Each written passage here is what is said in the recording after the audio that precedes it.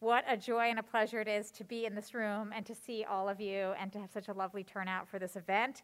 I want to thank everyone from PILA, the Program in Law and Public Service, and the Public Service Center who worked so hard to put this event on. So thanks to all of you. When I saw you last as a group at orientation, I spoke at orientation about how there's both privilege and opportunity and responsibility that comes from being a lawyer, and that power and responsibility means that you are the people who are going to make change in the world, and that you are the people who are fortunate to have the education, the tools, and the resources to make change in the world. And the fact that you all are sitting here means that you already know that. You already understand that part of being a lawyer and part of your law school journey is making change in the world, is serving the public, is using your tools to discharge that public trust that everyone has. And I see it as my job and as the law school's job to help you fulfill your public service dreams in every way that we can. And I just want to echo what Dean Kim said. There are so many people here in the law school, some who are here tonight, others who are not, students, alumni, administrators, faculty, who all consider themselves part of the public service community here at the law school and want to support you in the public service work that you do. I will say I am proud to consider myself part of the public service community as well. Many of my most significant law school experiences were public service experiences. I participated in the prison clinic at my law school. My extracurriculars included a prison project, a migrant farm worker legal aid project. I spent my summers at the NAACP Legal Defense Fund, at a rural legal aid at the Southern Center for Human Rights. So if you will have me, I like to consider myself one of your own, even though I'm now a dean, but I think of that as part of my service as well. So I have been so thrilled at the growth in the public service programming at UVA Law School over the tenure of my service on the faculty, as well as during my tenure as dean. We have what I like to think of as a classroom through career public service support program. And that includes financial support that Dean Kim was just talking about, academic support in the law and public service program, in our clinics, in our pro bono work, personal support, community-based support, professional support in the Public Service Center and elsewhere. You'll hear more details about all of those various types of programming and support after Mary Bauer has spoken. And we are always thinking about how can we continue to improve and add to the forms of support that we have. So we are open to your suggestions. The commitment to public service at this law school, though I think it has grown in the way that we support it, is very, very long-standing. The law school was founded to train students to become servants of a new democracy and leaders of that new democracy, leaders and promoters of justice and the rule of law. Over the 2 centuries of the law school's history, who has been considered an appropriate person to come to the law school, who the law school educates, has been transformed, completely transformed. There are people sitting in this room, including myself, who were not even contemplated as potentially attending this law school. But what continues is the sense of obligation to serve the public, the sense that the people who come to this law school, now an incredibly diverse group of people in every way, are meant to be servants and leaders of the law. And the kinds of jobs that our public service graduates leave for when they leave here have been incredibly varied. We have legal aid lawyers, prosecutors, public defenders, elected officials, people who work at the Federal Reserve Banks, who work at think tanks, who work at NGOs, who are climate action crusaders, who are JAG lawyers, who are impact litigators. The forms of public service that you can take are many. And over time, so many of our alumni have become public servants and public leaders that there are too many to name. We have a Wikipedia page if you're interested, and they're not even all on the Wikipedia page. But the history of public service at this law school is very long and it's very storied, and the future, because of you all, is incredibly bright. In my view, when I think about our mission as a law school, there are 3 parts to our mission. One part is educating our students. A second part is enabling scholarship and discovery of our faculty. And the third part is serving the public. I think that service to the public comes from three places. One, it comes from the fact that every lawyer and every law school has an obligation to serve the public. The second is that we are a public law school, and so we have a compact with our Commonwealth, with our government, that we are contributing to the well-being of this Commonwealth, and then beyond that to our nation and the world. And then also, this law school and our history mean that we have a special association with public service, and so I am so glad that you all are here, that you chose to come to this law school, that you chose to come to this event, and that you are obviously thinking of yourselves in that long tradition of public service and thinking of your careers as taking you there.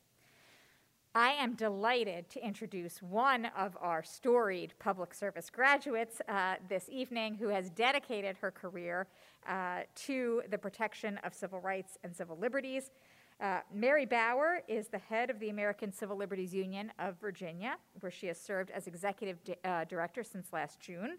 As a graduate of the College of William and Mary, she is also a graduate of this law school, and she has done this critical work of serving the public and making change and protecting civil rights and civil liberties at a number of different organizations over the course of her career, serving as the legal director for Muslim Advocates, the Southern Poverty Law Center, and the ACLU of Virginia now, and as general counsel for the Centro de los Derechos de Migrante, an organization that supports Mexican-based migrant workers.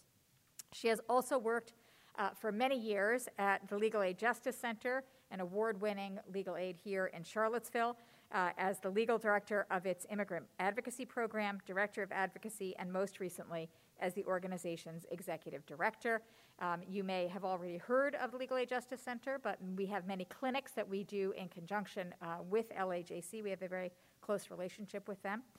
Mary's commitment to public service started when her legal career started.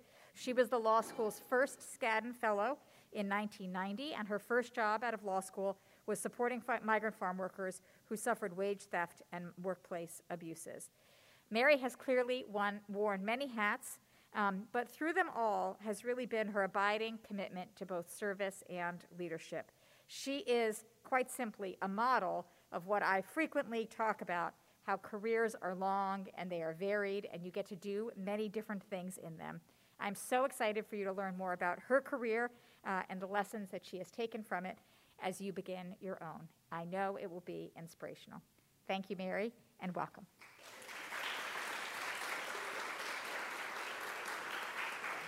Thank you so much.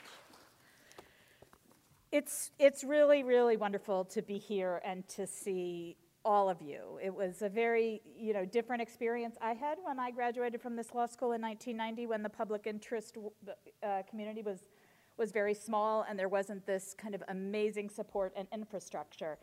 Annie, you're going to tell me what I need to do to actually move these slides. Sorry, I know you told me to hit the space bar, but... Sorry. Oh, there it is. There we go. All right. Yes. Okay, great. Those of you who wear glasses will understand my challenge here, which is that they immediately fog up when you have a mask on and you come inside. So I want to talk just a little bit about kind of the amazing opportunities that await you if you choose to embrace them. The varied options, the incredible opportunities that await you, not just in your career but in your life, by pursuing a career of public interest law. So that's what I look like without a mask. And I've had a lot of jobs, as the dean alluded. I have probably had more jobs than a person is supposed to have over the course of now 31 years. But it started here in this law school. And I will say, I came to this law school probably in a way that was much different than many of you all, which is that I really had no idea what I was doing. I didn't have a job after I graduated from college, and law school seemed like a good opportunity, and I literally thought that if you came to law school, everybody would just sit around and talk about justice. And that's what I thought we were going to do. And then, I came to law school, and it was different from that. And it was particularly different from that. Sorry about that. It was particularly different from that in 1990 when there was not a public interest center here. And so I didn't know kind of what to do. I didn't know what my career would offer me or what I was going to do, and I didn't have a lot of public interest friends, and there wasn't a public interest support center, and I'm going to turn off my phone if it doesn't stop in just 1 minute. And so I stumbled into a career that has given my life a great deal of meaning, and I literally stumbled into it, and that is, back in the day, you all don't know this, but we didn't really have like the internet in the same way, and we had a bulletin board with little cards on it. This probably predates everybody here, but literally there were like these 3x5 index cards that would say, you know, job, and it would describe it, and you could like write down a phone number. And I saw an index card for a job working with migrant farm workers on the eastern shore of Virginia. And I thought, that seemed interesting. I mean, that was sort of as much like deliberate plan as I had about what I was going to do at law school, that this card spoke to me, and so I called the number on it, and I ended up getting a summer job working with migrant farm workers. And despite the fact that I had stumbled into law school and then stumbled into this job, I found that it was incredibly meaningful work. And it was something that I thought I could do and be good at, and that would allow me to live my values. And so one of the things I want to say to you is that, like, I have not had a career where I have felt like, oh, I'm going to go out and serve others. The career that I have chosen has been largely for me. It has brought me happiness. It has brought my life meaning. And even if you are not like an altruistic person who feels that you want to go and serve others, I promise you that your experience working as a public interest lawyer is going to be very, very different from lots and lots of your friends who go off and work at big law firms. And I have nothing against big law firms, and as a public interest lawyer, we co-counsel with lots of law firms. I appreciate that they have like all the resources and the money and all of those things in the world. But I think it's fair to say that a lot of people who go off and work at big law firms don't necessarily love all the hours that they spend in the day, and their efforts to go find a pro bono case is to give themselves something that they get really jazzed about and that's really meaningful. And what I have said, you know, and what has been particularly, you know, important to me is that the time that I spend between 9 and 5 or 9 and 7 or whatever it is actually time that I deeply enjoy and that is deeply satisfying, and I don't need then at the end of the day to go find something else to do that makes me feel kind of good about it. So as the dean mentioned, there are lots of ways to be a public interest lawyer. You can do direct services, you can do impact litigation, people do criminal defense. I've done quite a few things. I have never been a criminal defense lawyer, though I think that's really, really important work. But what I want to suggest is that you don't have to choose one of these things, because over the course of a career, you can do lots of things, and you can do lots of things at the same time, and you can do lots of things in succession. And you can make what I think of a reasonable living doing this. It's, you know, would I love to make the millions of dollars that some people make? Honestly, yes, I think that would be swell. But I have 2 kids, one who's going to college, and I am the person who is supporting our family, and I have done that without, you know, sort of parental support or other kinds of support for 31 years. So it absolutely can be done. And I think my own experience and the experience of people I know in the public interest world is that many of them really feel that the quality of life that they experience is a lot better than folks who go off and work at the big firms. So there are lots of things that you can explore. There are incredible clinics now. Dean Galliboff mentioned that I worked for a number of years at the Legal Aid Justice Center. I think the Legal Aid Justice Center is fantastic. Last time I looked, there were something like 6 clinics that were taught at the Legal Aid Justice Center through the law school. That number could have changed because I've been gone a couple of years, but it is really an incredible experience. And there are lots of other clinics too, and it's not new in the sense that it's been around now for a number of years, but it's sort of new in comparison to the experience that I had coming to the law school when there were many, many fewer. So the investment that the law school has made in really providing all sorts of opportunities is really just an incredible change. And I encourage you to do some things that don't seem obvious to you, that that there are things that you would enjoy, and to take classes that may seem, sort of different than the things you might expect. One of the things that I experienced, I did not take classes several classes that were recommended to me. For example, I thought myself much better than people who took corporations. I was like, I'm going to be a public interest lawyer. And so then I spent like 15 years of my life suing corporations, and I had to go learn all of that stuff. So I just encourage you to kind of think broadly about what you learn and what you experience, and and the opportunity to try lots and lots of different things. Very few people start their career in a job and just stay there. I do know some people who've done that, and they may sort of get promoted and stay in the same place, but almost everyone I know has had a lot of jobs, has tried lots of different things, has lived different places, have done direct services and then impact litigation. I personally believe that people who want to do impact litigation, which I love, I think is like the funnest work in the world, that it's really a great idea to do direct services first. And I recommend to people who are kind of unsure about where they want to end up or thinking about impact litigation that working at a place like a legal aid program for a couple years is an incredible experience, both because you help people in really meaningful ways, but also because in order to bring impact litigation and kind of change systems and dismantle systems that you think are destructive, understanding deeply how those systems work is incredibly important.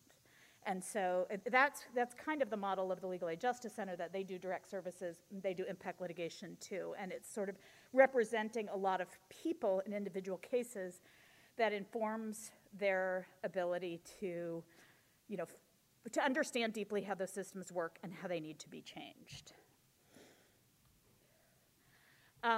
So I always make this plug. I understand that lots of people have to go and live in a particular place because they have family, they have other obligations, and that makes lots of sense. But I promise you that there are places other than Washington, D.C., New York City, and San Francisco that have amazing opportunities and where you can do really interesting work. And so I'll just share with you a couple of the experiences that I've had that I thought were really just like fantastic jobs. I mean, if you're a civil rights lawyer, there are a few places better to go and live than in the Deep South.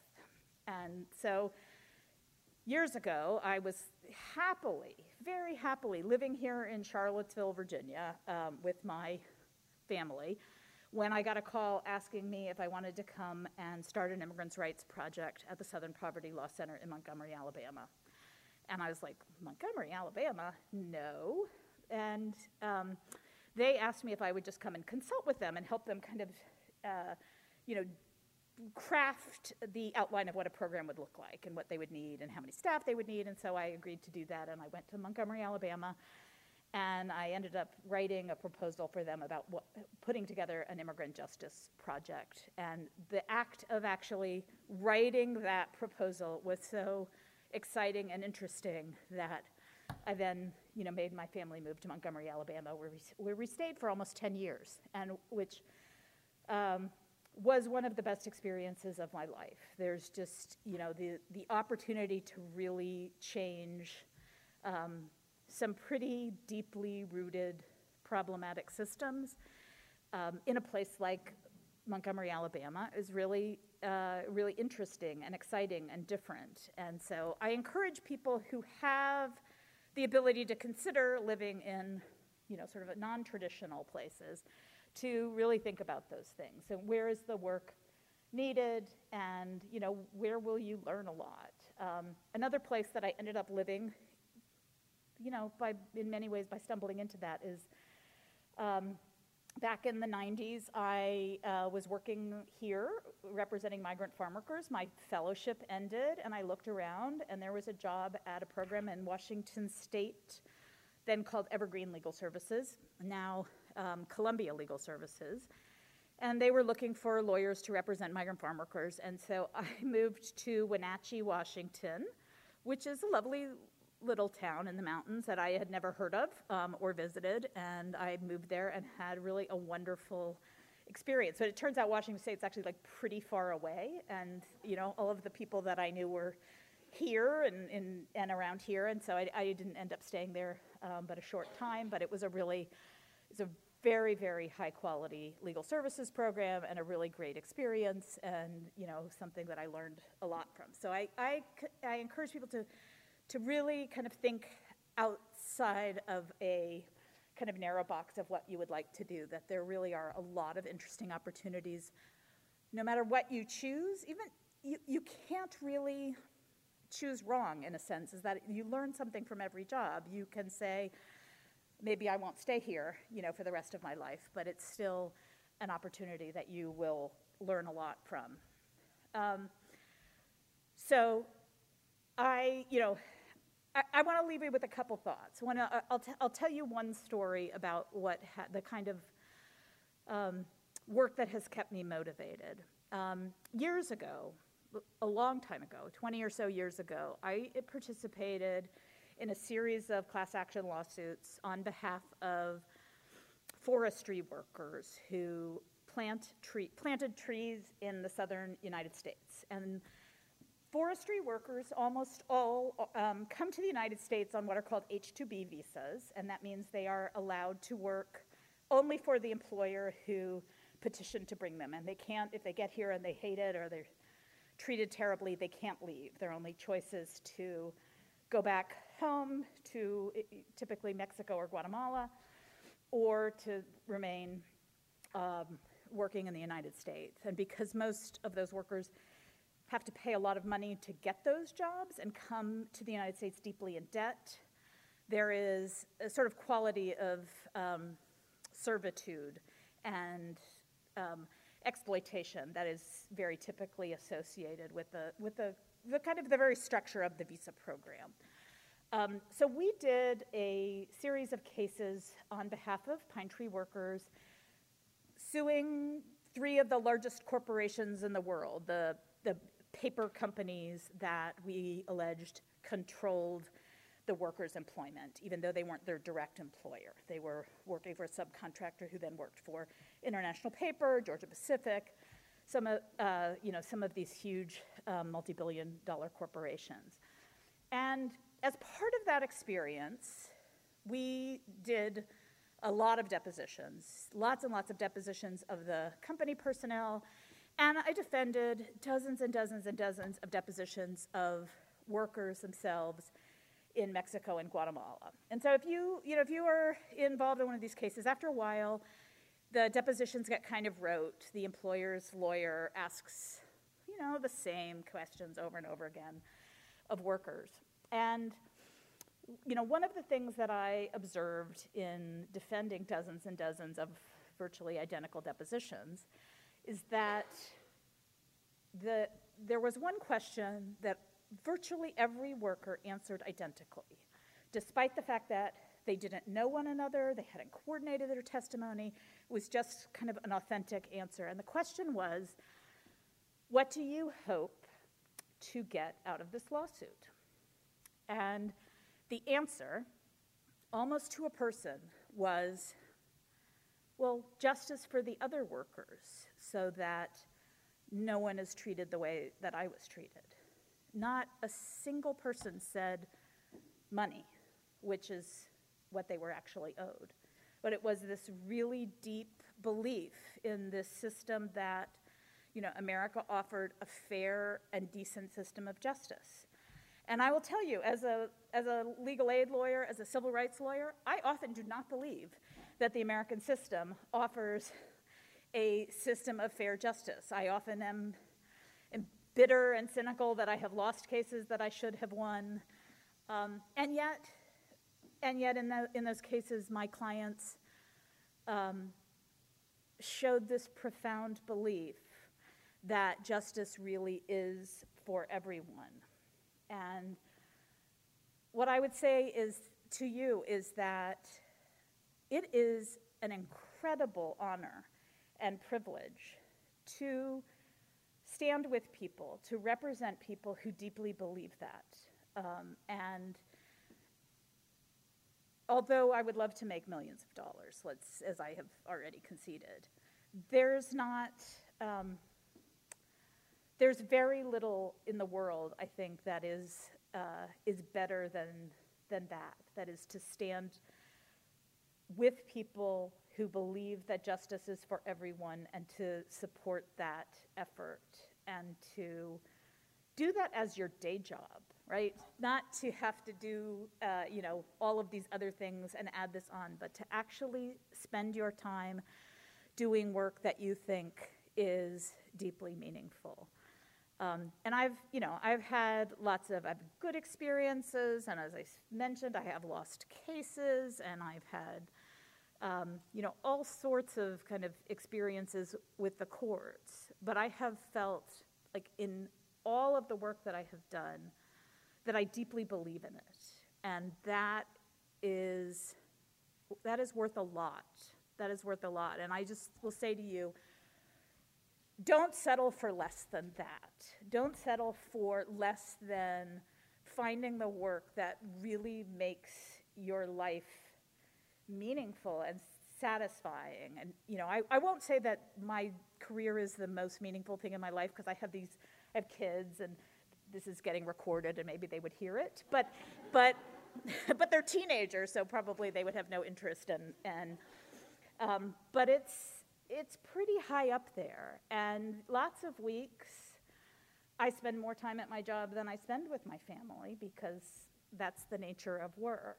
And so having that be a place that is deeply nurturing to your soul is worth a lot of sacrifice and is worth a lot of the things that you don't get through a life in public interest law. And I just wish for all of you that you experience that, over the course of your career. I have complete faith that this institution will offer you the support and the experiences to get you where you want to be. And I'm here living in town. I want to be a resource for you all. I have confidence you're going to do great things. I can't wait to read about it. And I hope one day I figure out, that person was at that little lecture that I gave. But I think you're going to do amazing things. Thank you all.